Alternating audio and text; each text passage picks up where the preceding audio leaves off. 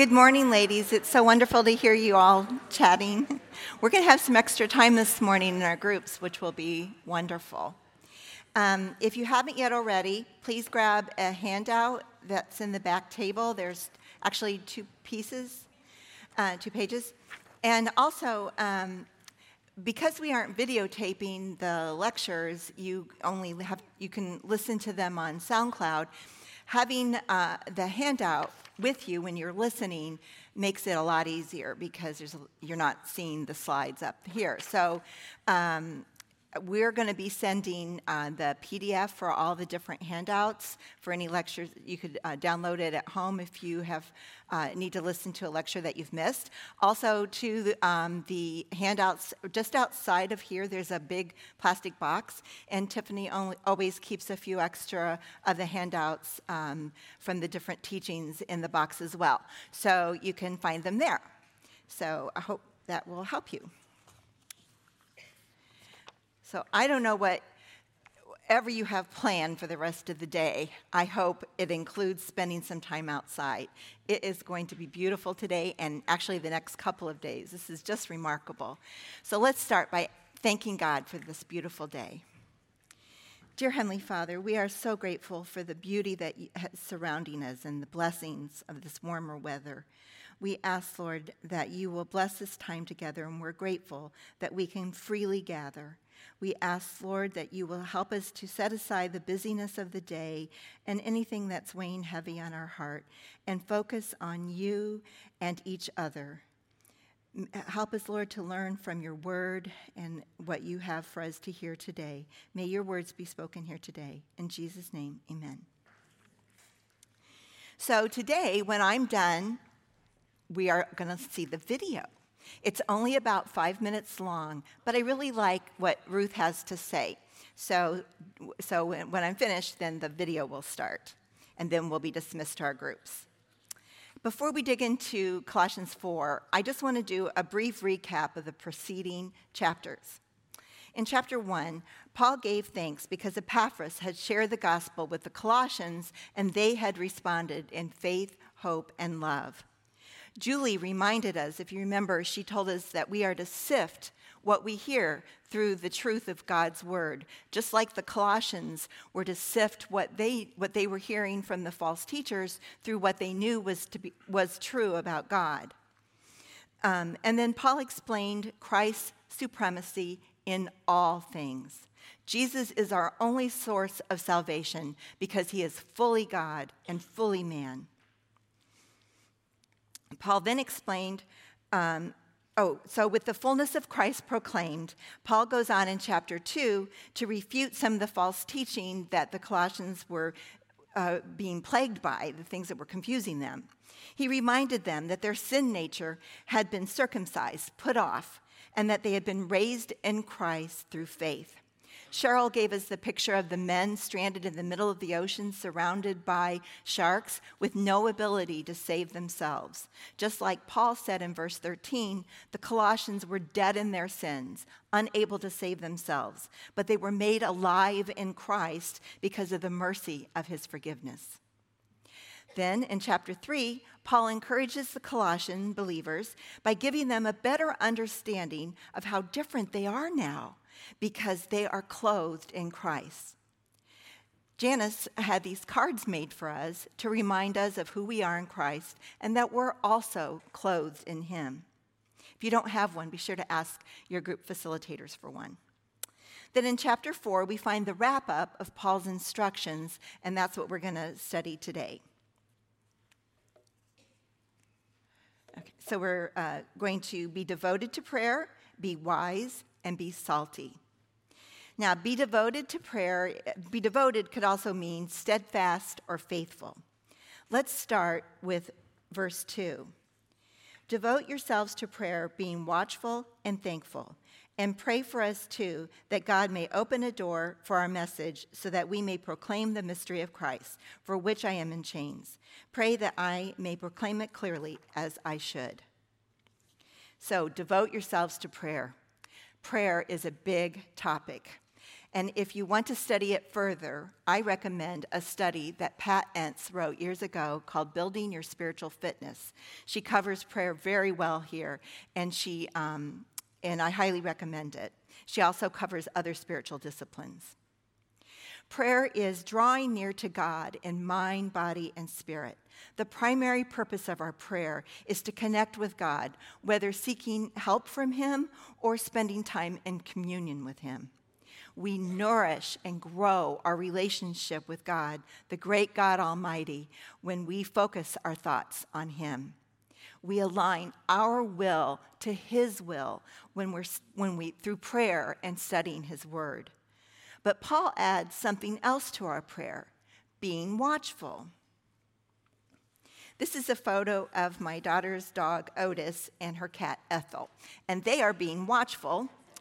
And I would like to say that they are guarding the house, but in fact, Otis is trying to get a glimpse of the neighbor's dog so that he can bark at him.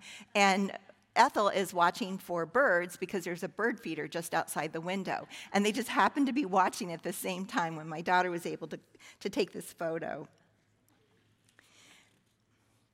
Whoops. Sorry. So I don't always think about prayer and being watchful together. But we should, because the enemy is always near, and we must stay alert when we pray. I found some examples of God in God's Word of being watchful or alert, and I put those verses there on your handout that you could read later. The Colossians needed to be watchful that falsehoods didn't creep into their beliefs, but the same goes for us. If it's inconsistent with the Bible, it's probably not true. Every day, we are faced with information that pushes up against the truth in God's Word. We need to stay alert, so we pray for discernment, courage, and strength to oppose the falsehoods and stand for what is true. After Paul tells the Colossians to be watchful, he also tells them to be thankful. When my prayers become one-sided and all I do is ask of God, then I'm not giving Him the thanks that I should, then I'm being selfish and my prayer life suffers. The author Oswald Chamber wrote, "We look upon prayer simply as a means of getting things for ourselves, but the biblical purpose of prayer is that we may get to know God Himself." In the late 90s, I was in a Bible study group with a young mom who shared that when she started her prayer with praise and thanksgiving, her list of requests just diminished. And I'll never forget it because her face just glowed when she was telling us this. We all know that thankfulness flows from a right understanding of who we are in Christ and what He has done for us on the cross. Each day we need to remember what we've learned from Colossians, and our hearts will naturally flow with thanksgiving. Paul is always thanking God, and his letters are full of gratitude. Let's look at verse 17 in chapter 3. "And whatever you do, whether in word or deed, do it all in the name of the Lord Jesus, giving thanks to God the Father through Him." We are to be watchful, thankful, and we are to be purposeful in prayer. Let's read verses 3 and 4 again. They're on your handout. And pray for us too, that God may open a door for our message, so that we may proclaim the mystery of Christ, for which I am in chains. Pray that I may proclaim it clearly as I should. Paul echoes this same request in Ephesians 6. "Pray also for me, that whenever I speak, words may be given me, so that I will fearlessly make known the mystery of the gospel, for which I am an ambassador in chains. Pray that I may declare it fearlessly as I should." Paul is modeling being purposeful in prayer because he's asking very specifically. Just like Paul is here, we need to remember to be purposeful and specific when we pray so that we can better see our answers to prayer and then praise Him for those answers. When my prayers become more general, I know my heart isn't in it. John Bunyan, the author of Pilgrim's Progress, said, "When thou prayest, Rather let thy heart be without words than thy words without heart. That's when I start my prayer with praise and thanksgiving, my heart is full of love and gratitude, and then I'm filled with the Spirit, and I will naturally, purposely pray in his will. Another person who modeled prayer for us was Epaphras. Epaphras, who is one of you and a servant of Christ Jesus, sends greetings. He is always wrestling in prayer for you, that you may stand firm in all the will of God, mature and fully assured. I vouch for him that he is working hard for you and for those at Laodicea and Hierapolis. Clearly, Epaphras was devoted to prayer, especially for others.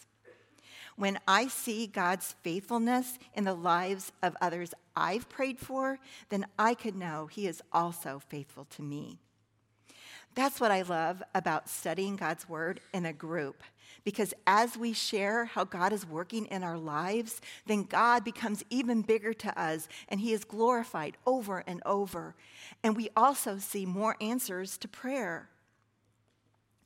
I love this verse from 1 John.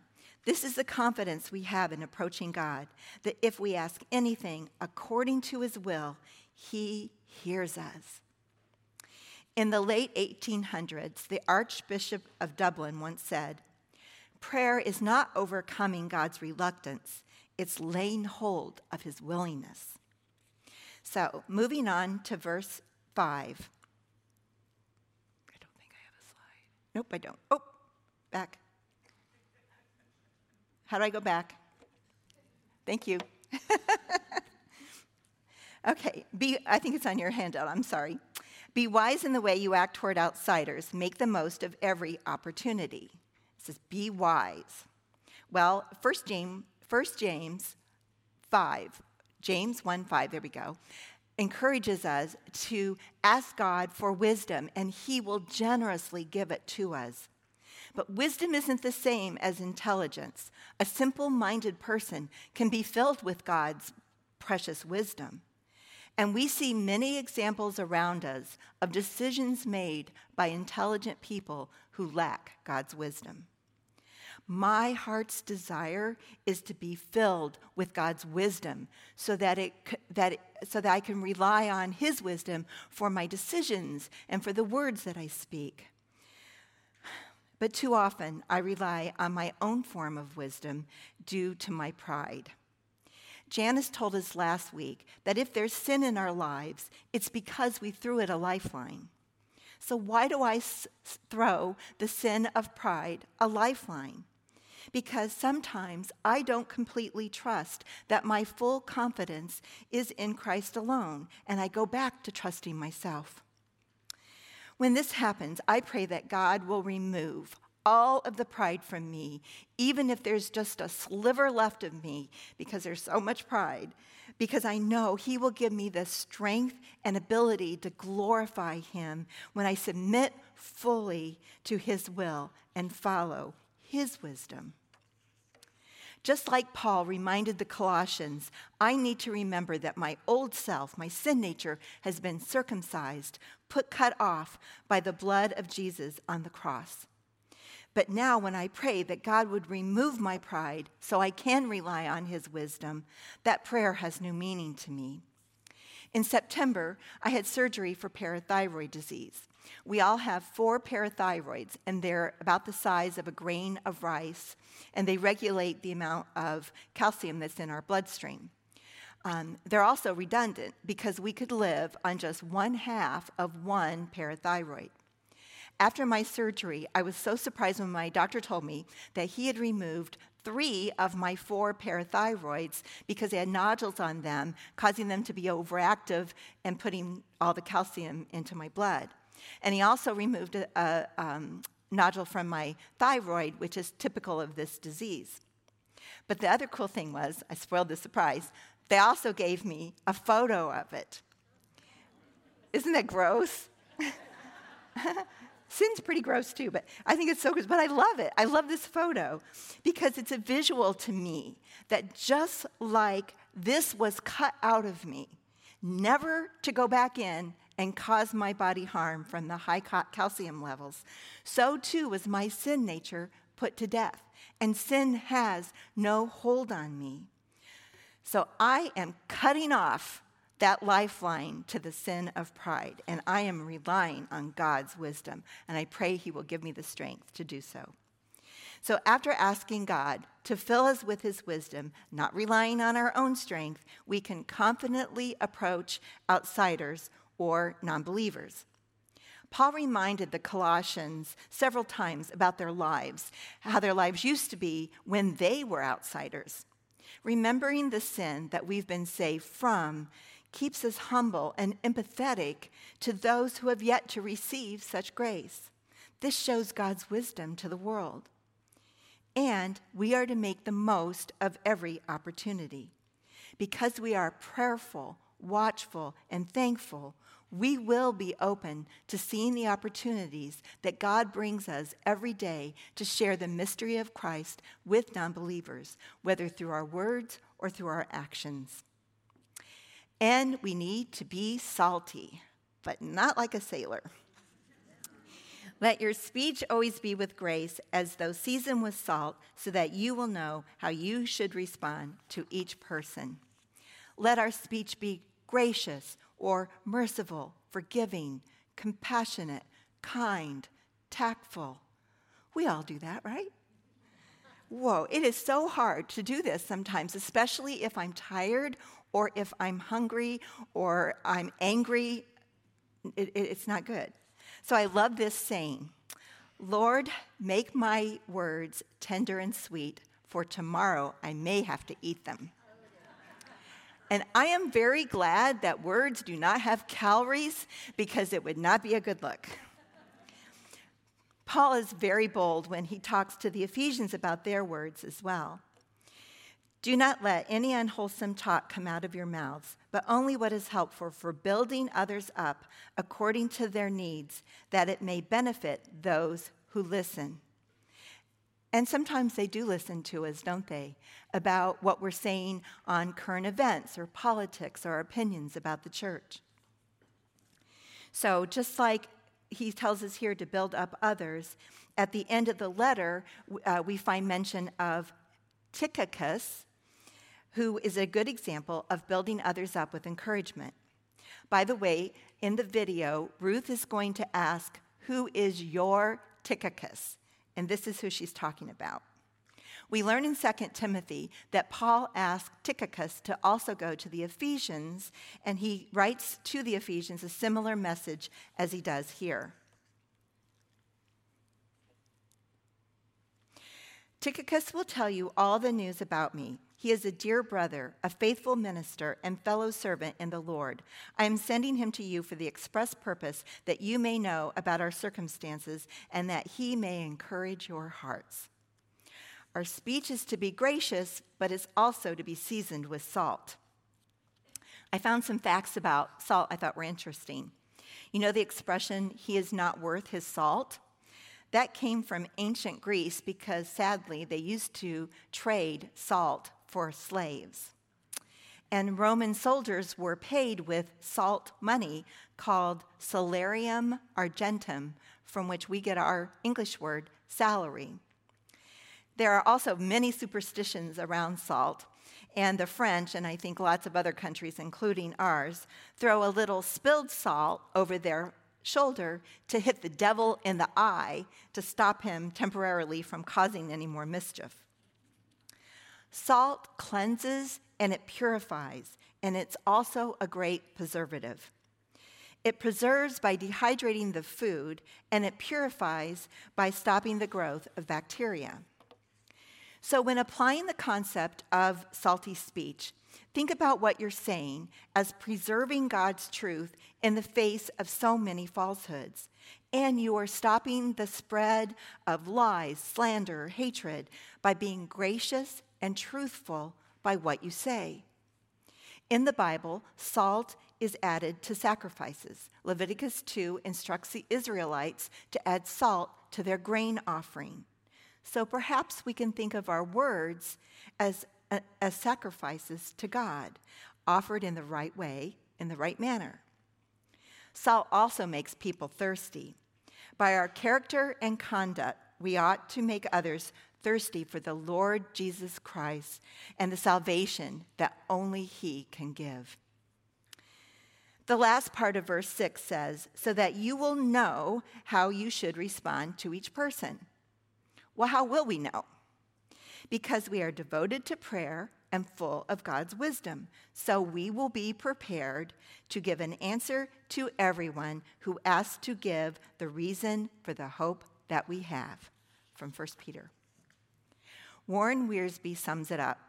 When character, conduct, and conversation are all working together, it makes for a powerful witness. And that's what we all want to be, right? A powerful witness for God.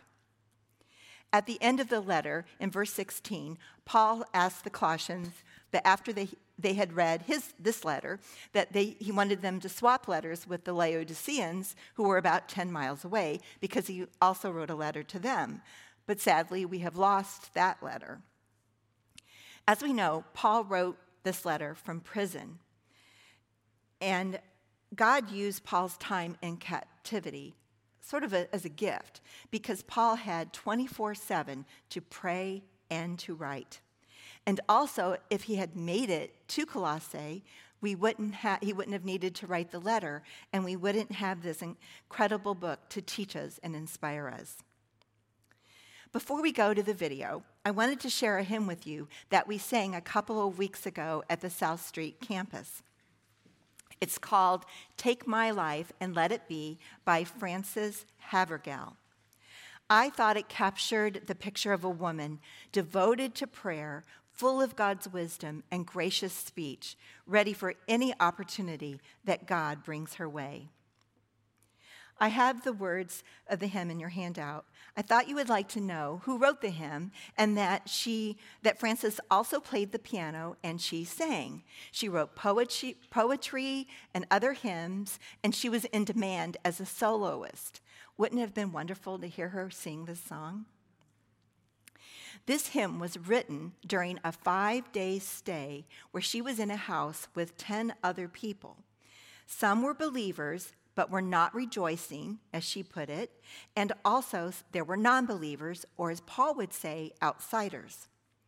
After praying for all of them, the Lord blessed them all through Frances during her stay there.